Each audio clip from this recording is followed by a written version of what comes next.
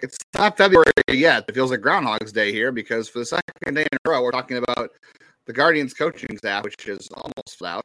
The Twins are losing another starting pitcher, and we still don't know what a replay coordinator does or how what qualities you need to be a replay coordinator. But we'll talk more about that today on Locked On Guardians. You are Locked On Guardians, your daily podcast on the Cleveland Guardians, part of the Locked On Podcast Network. Your team every day.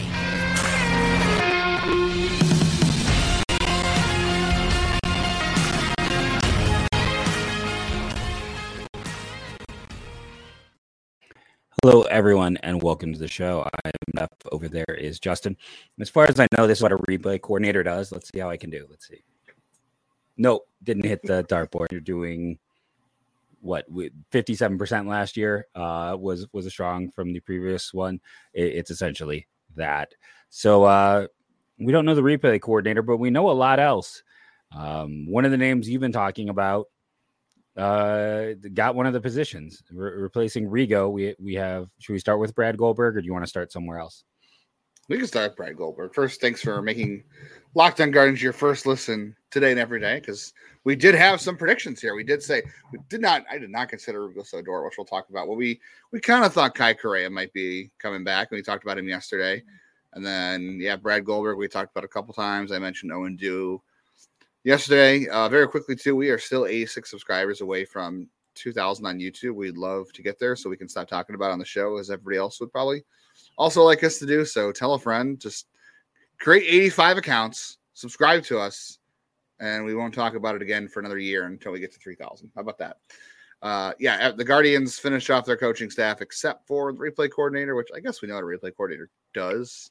I just don't know what qualifies you to be one. And Mike Barnett was good at his job, and he also had other duties too. So I guess we'll find out what else that's going to need. But Brad Goldberg is now the Guardians bullpen coach. Quick rise for Brad Goldberg. He is a Beechwood, Ohio native, went to Beechwood High School. I believe he started off his college career at Coastal Carolina. Something like that. The Chanticleers. And then he ended up transferring to Ohio State. He actually coached at Ohio State briefly too before joining Cleveland's coaching ranks, but he pitched for the White Sox, the Diamondbacks, although I don't think he ever reached the majors with the Diamondbacks. I talked to him last year at the News Herald. He reached only, I believe, with the White Sox. He did reach it with the White Sox. He told me last year that he finished one game short of being able to pitch in Cleveland. The day he was supposed to coach, he was supposed to pitch, or he was up, and the White Sox were coming to Cleveland for the next series, and he got sent down, and that was the end of his major league career. So he came like one road trip short of pitching in Cleveland. The closest he ever got to pitching in Cleveland was pitching at Detroit, which all his family saw, which is cool. But he went to Beechwood High School. He's only 33 years old. He only 2 years in the system. He was like a roving pitching instructor in 2021, and then last year he got the bullpen or the pitching coach job with Akron. So he moved very quickly, and now he is the bullpen coach, and he's worked with a lot of these guys, obviously, in the minors. I know he was the pitching coach last year for Cantillo and Gavin Williams and a bunch of these other dudes that were down there. Cade Smith he had this past year, so very familiar with a lot of these pitchers. Very interested to see, though. Obviously they're pretty high on him because coaches just don't reach the major leagues after 2 minor league seasons. Yeah, so. So my brush with Brad Goldberg is I interviewed him his senior year of college at Ohio State through, I think it was the IBI message boards, or maybe it was through Twitter. I got to know his mom, who then gave me his phone number, and I did an interview, posted that, I believe, on Scouting Baseball when I was running it my last year in New York. And then I remember I took him in one of my shadow drafts that year as a senior sign, which, hey, he made it to the majors. That would have been a solid pick. Win. Yeah. But, again, the speed at which he moves says a lot. The other fast mover was Jason Tubbs, who, 7 years in system? Josh Tubbs, I'm sorry. Was a pitcher at Belmont, and then in 2018 became a hitting coordinator for Cleveland. And then, they're picking these guys on the fly who are moving very quickly. Except for Rugi Odor, who the opposite of moving quickly is the story of Rugi. Yeah, Tubbs got hired here in 2018, so he's been here for 7 years now. So also moved fairly quickly. Interesting that he is the hitting analyst. He has a degree in exercise science.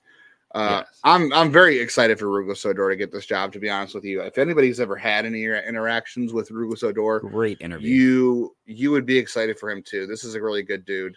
Obviously, he is. I don't know if anybody's familiar. He's the uncle of Ruben Odor, former Rangers, and he played the Orioles. I think too. He was a Yankee for a second. Yeah, because he had to shave his beard. Remember? Also, the dude that knocked out Jose Bautista in Texas. So Guardians, a lot of lineage there with a good right hook. Anyway, Odor's 55. This is going to be his 34th year in the Cleveland system in 2024. So he was a minor league player in 1988 with them, and then he switched to coaching. He was in 1988, 1998. He became a coach with them, but he is the winningest manager of all time for the AA Akron Rubber Ducks slash Arrows. He was the last manager I interviewed there.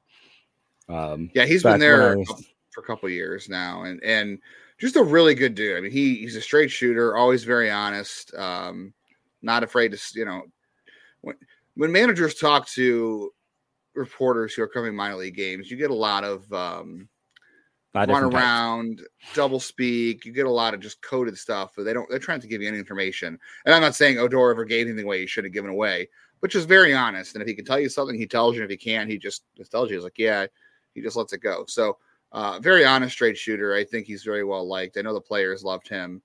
Akron loved him. So he'll be the infield coordinator. Kai Correa is the major league field coordinator, and Rugos Odor will be the infield coach.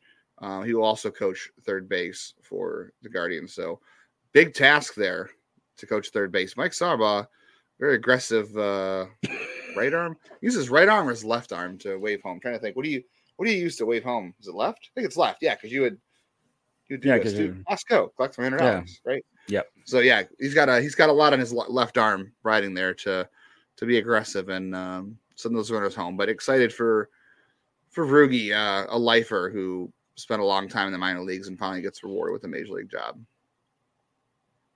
Craig Albernez ends up as the bench coach, which is interesting too. Well, he is okay. So we talked about this yesterday, right? We said that every manager has the right hand man, and we didn't know who else they were going to go with. So you went with somebody close to Vogt who he trusts, who he's worked with before, and has a good relationship with. That can make a difference. So not totally a surprise too when you think about it. I just didn't know which direction they were going to go with that. But when he said, it's good to have somebody you're familiar with, but also is willing to challenge you and push you and not always just agree with you, that's a good thing. Yeah, it felt interesting to me just from the perspective of they talked about maybe wanting a little bit more experience back there, or trying to get, or maybe it's just we thought they would want more experience with a rookie manager, and instead they went for comfort over experience, which is fine. But with them saying we want to have coaching settled by last week, and they pushed it to this week, part of me, I don't have my tinfoil on hand, but if I could, I'd put it here. Part of the tinfoil makes me wonder if they were trying to get someone else, if they had someone else that they were maybe circling and it fell apart. And that's why this was a little delayed and why they ended up with, someone a little more inexperienced back there. And it's a little bit weird. Who's to say they weren't done? Who's to say they weren't finished and they just waited till this week to announce it? It's a little weird to have that. I mean, Kai Correa is the most experienced coach on the staff, right? In terms of calling good games, being in their moment. And he was ahead of Albernez. You got Carl Willis, and you got Sandy Alomar, and you got Victor Rodriguez, who's been around a little bit. So I guess Sandy Alomar has more experience as a manager than Correa, but it's just some interesting choices.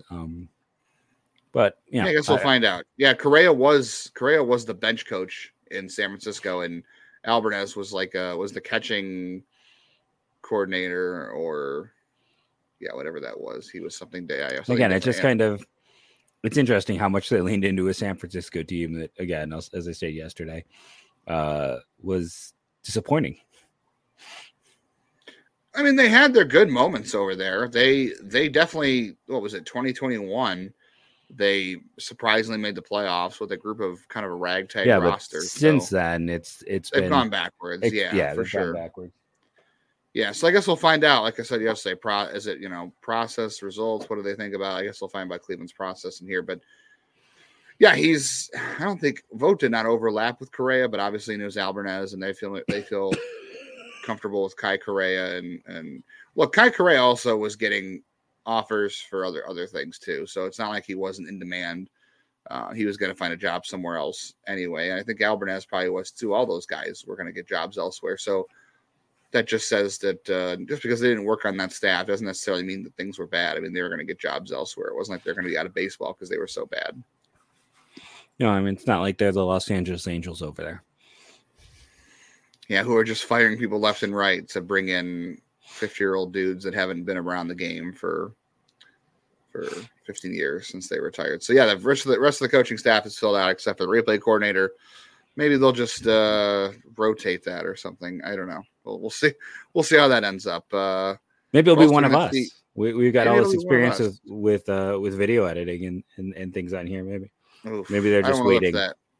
I don't want to have to live up to that, but we know who won't be in Cleveland next year. I don't know if the Cardinals come to Cleveland. It won't be Sonny Gray, though.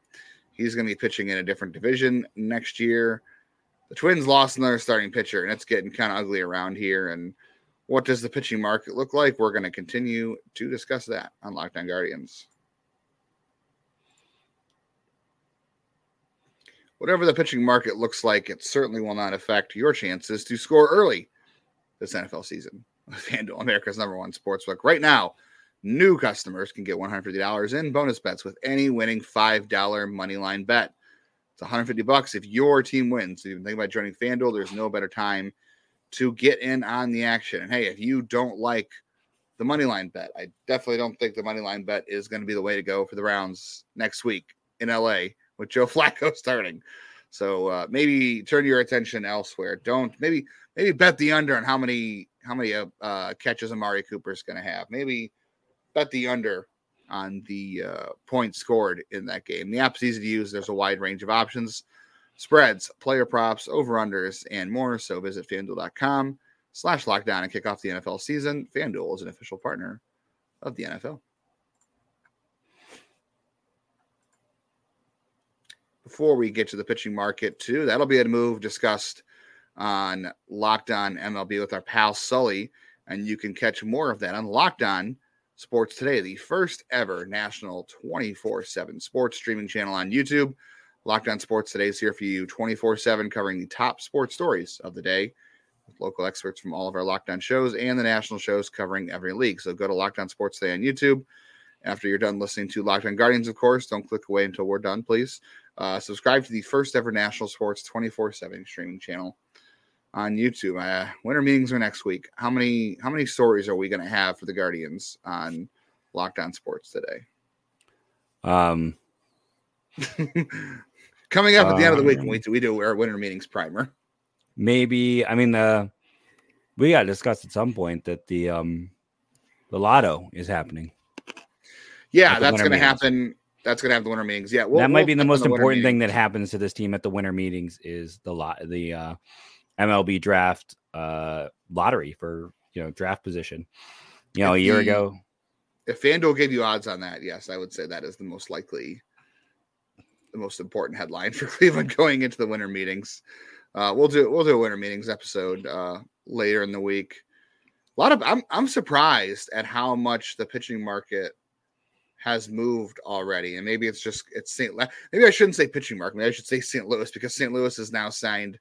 They've signed Sonny Gray today, a 3-year, $75 million deal. They signed Lance Lynn to come back. They signed Kyle Gibson. So the Cardinals are just signing all the starting pitching out there, but that's not named Aaron Nola. So I don't know. I would say the market's moving, but it's just the Cardinals for the most part making the market move. But no more Sonny Gray in Minnesota. Signing every geriatric relative to MLB standards, geriatric pitcher available on the market. How old is Sonny? Sonny Gray's 30. Yeah, okay. Sonny Gray's 34. He is. Yeah. Is he the youngest of the three they just signed? Yes. He is. Kyle Gibson's 36. Lance Lynn is 37. By the time his contract is done, he will be 37. Miles Miklos is early 30s to mid 30s. I mean, no, he's mid 30s. Steven Matz is the young dude currently in that rotation at 32. Their youngest starter is 32. That's old, huh? I'm 30. In baseball, 34, I mean, 35. in baseball, yes. I think we all can agree that, you know, once you hit 30, it's like borrowed time for most players. Who's going to pitch for the Twins next year? Like, look, Cleveland, like I said, we've talked about this yesterday. Cleveland, they've got a solid 5. Beyond that 5, there's a lot of question marks. There's certainly upside, but there's no experience and a lot of question marks. For the Twins, it's like a starting 3, and then after that, you're kind of like squinting to see the rest, and then you've got a bunch of other guys that are in the minors. I don't know what the Twins are going to do for pitching, but it's not good right now, and they want to chop more payroll up. They're projected to be, what did I say, 125 next year as of right now, and they definitely want to get that number down. They're trying like hell to trade Christian Vasquez. I think this is Groundhog's Day, repeating ourselves from yesterday, but it's the second day in a row that the Twins lost a key piece of their pitching staff from the last several years. So I like their top 3, but I like the Guardians' top 5, truthfully. But it's of course, Cleveland's got its own question marks in the top 5, but at least they have 5 starters. The Twins, I don't think, have 5 starters right now, and unless you really like Louis Varland, which I don't. But you know, I do like Winder, who's one of their other guys. And, you know, David Festa is interesting, but I'm not sure. Part of me thinks he might be more a reliever than a starter. Simone Richardson is, I mean, you're hoping he's a back end guy. It's kind of backed up for him. Chris Paddock is not pitched a whole bunch in the last 3-4 years. Joe Ryan's great. You know, yes. Pablo Lopez was fantastic for them. You got Bailey Ober in there is a more of like a back end guy. And then, you know, Varland and the like, it's kind of ugly. And, you know, when they were bad in 2022, their top 5 starters were Chris Archer, Dylan Bundy, Sonny Gray. Bundy. But I mean, they still had Sonny Gray at that point. And right. Now they don't. And Joe Ryan, and Devin Smeltzer was their 5th, and Smeltzer didn't even throw 100 innings. And last year they had 5 guys throw 100 innings. They had they had an Uber driver on their pitching staff. It was Randy Dobnik. And they sat there and,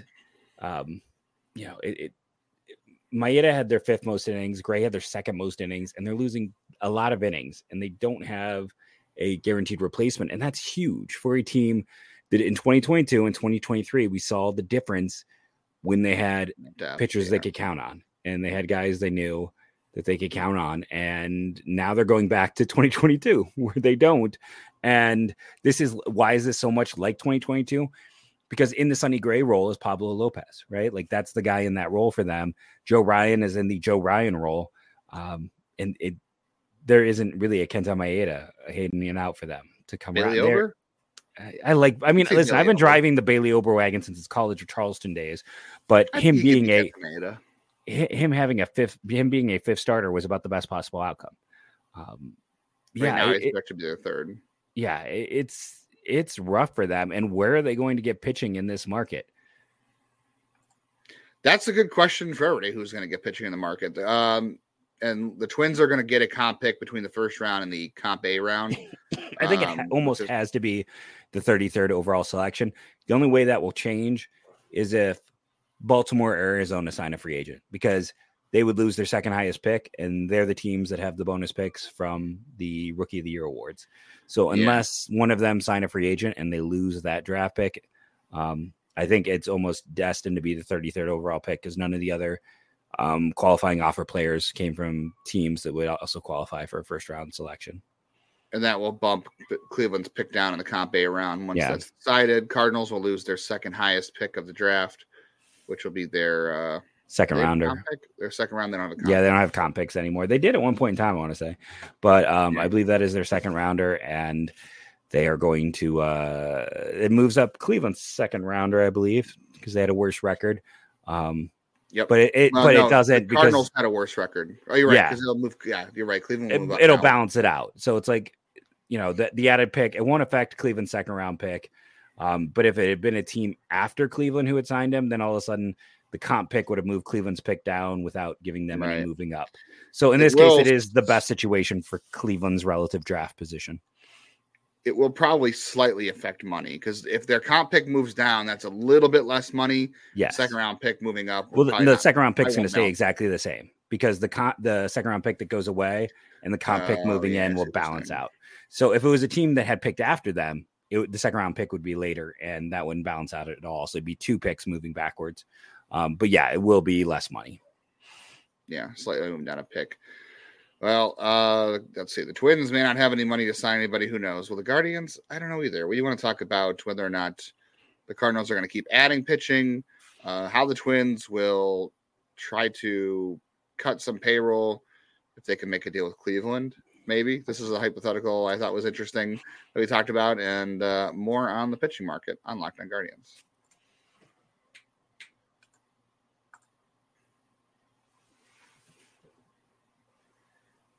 All right. You want to talk about the Cardinals pitching still, or do you want to talk about the trade that won't happen that I threw out first? I think we've done enough with the Cardinals. Well, Let's talk about this. There's still people who think the Cardinals aren't done. Does them signing Sonny Gray and Lance Lynn and Kyle Gibson take them out of a Shane Bieber trade if Cleveland even considers this? Because it's going to be hard to trade him at this point. But does this likely say that the Cardinals, if there is a Shane Bieber trade or a market for this, does this take the Cardinals out of the running? Because this was one of the teams that might have been an interested party.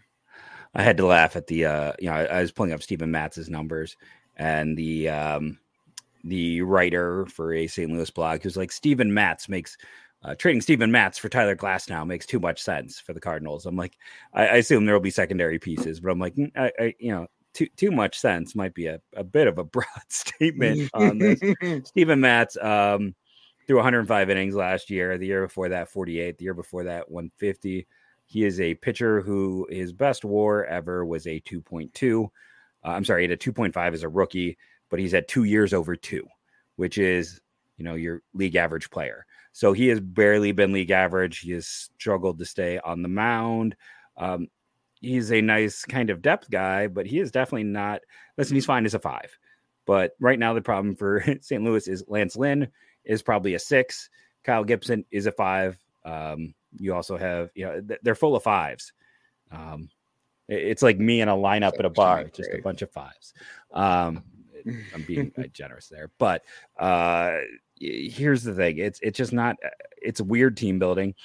I think the other thing that could be interesting is St. Louis still has outfielders for days. Like, Victor Scott's really interesting. There's the Alec Burleson of it all. There's all the, Dylan Carlson and all those players we've talked about a million times with the Cardinals. Again, I don't think they're going to move Lars Nootbaar. I know that question is coming. I don't think that's going to happen. But there is a world where something like Shane Bieber with maybe relief help, like they still need to add relievers too. That is the one thing where Cleveland could, even if it's not Bieber, they could maybe still make a smaller deal. Because yes, they went out and added Barlow to help the back end, but they still have a lot of relief options. Like still a team with many potential relievers, more than they might have spots for. I'll trade him 99 for Jordan Walker. What say you? Yeah, please, sure. Cardinals fans, do not comment. That is a joke. I'm pretty sure that we would get arrested for suggesting kidnapping and blackmailing their GM into forcing them to make that trade. Sure, I'm sure that would go very well. I mean, that's what Alex Anthopoulos does every year at the winter meetings, right? This is true. Maybe that's a tactic Cleveland has. That's how they're going to get Dylan Cease. I think that I still think the Cleveland's not going to trade Shane Bieber unless they're blown away for a deal. But even if they were going to get blown away for a deal, I don't think it's going to be the Cardinals. I think that they have because look, they still owe Steven Matz $11 million over the next 2 seasons. So they're stuck with him unless they can move him, which, maybe they can move him. Yeah, obviously they're going to trade for Tyler Glasnow. That makes too much sense.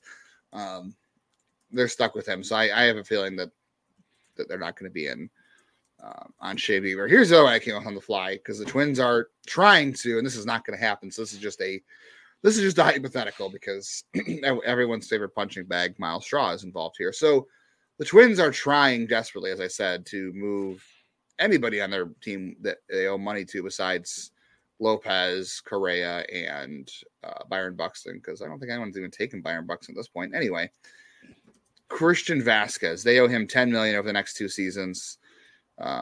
He got benched last year because he wasn't hitting, and his defense was actually decent.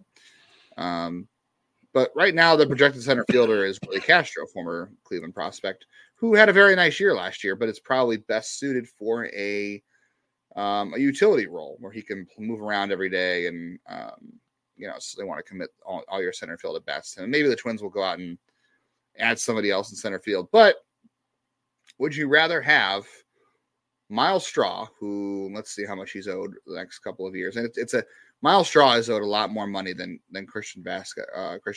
So let's say that Straw is owed about $5 million a year. It's average value over the next 3 seasons. And then there's a buyout in 2027 that they're going to owe him to get out of that contract in 2027, 1.75. But it's almost 5 this year. It's 6.5 next, and it's 7.5 in 2026. Would you rather have Vasquez or Straw? Because then it's the same contract, because the numbers you just said at 5, 6.5, and 7.5, and 1.75 would be basically 21 million versus 20 million for Vasquez. Right. So it kind of evens out. It's just that Vasquez is, in that case, I am 100% sticking with Straw, because I'd rather have the speed and defense as a 26 man rather than a $10 million backup catcher. And I think Betancourt can do what he can do. I would be curious too with the Twins, before we say they have no center fielder. I mean, Max Kepler is a pretty good defensive right fielder. Like, there is a world where they could trade him too. They've been wanting to trade him for 2 years. I don't think. I mean, I understand wanting to trade him. He's got a decent contract, and he's a year from free agency. But at the same time, they got to place some guys if they want to compete. It's, Willie Castro is kind of, their utility guy, play everywhere. They got to keep a few of these guys. And, it's Polanco, it's Kepler are free agents to be. We saw them. It's a bad contract for a bad contract. That's what I was suggesting. It's a bad contract for a bad contract. Yeah. For Cleveland, they already have Betancourt, like you said. So that causes one roadblock. And technically, you're getting out of the deal sooner. I know if you're committed to a bad contract, you want it spread out over a long time, or would you rather pay the money up front and get out of it sooner, which they kind of did in the Chris Johnson deal. They paid a little more up front and then got out of it sooner than they would have with Bourne and Swisher in that trade. It was spread out, right? Like the same thing with like the Segura deal. Like technically Segura had more years than Bell. Johnson technically had more years than Swisher. No, they're only paying Segura this year coming up, and then next year they owe him $2 million buyout. So it's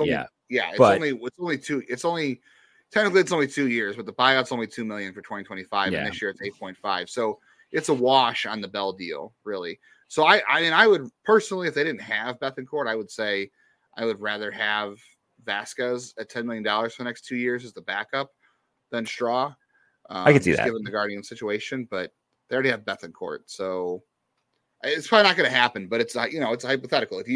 If Cleveland really wanted to trade Miles Straw, they're going to have to take on a bad contract. And I think that feels like an interesting option. It feels like that's the deal they would not want to do. More Cleveland than the Twins, because if Straw like rebounds at all and then is like a Gold Glove center fielder and is that like 80 runs created plus guy that they hope for, then all of a sudden that looks really bad for them. So that's awesome, especially in division.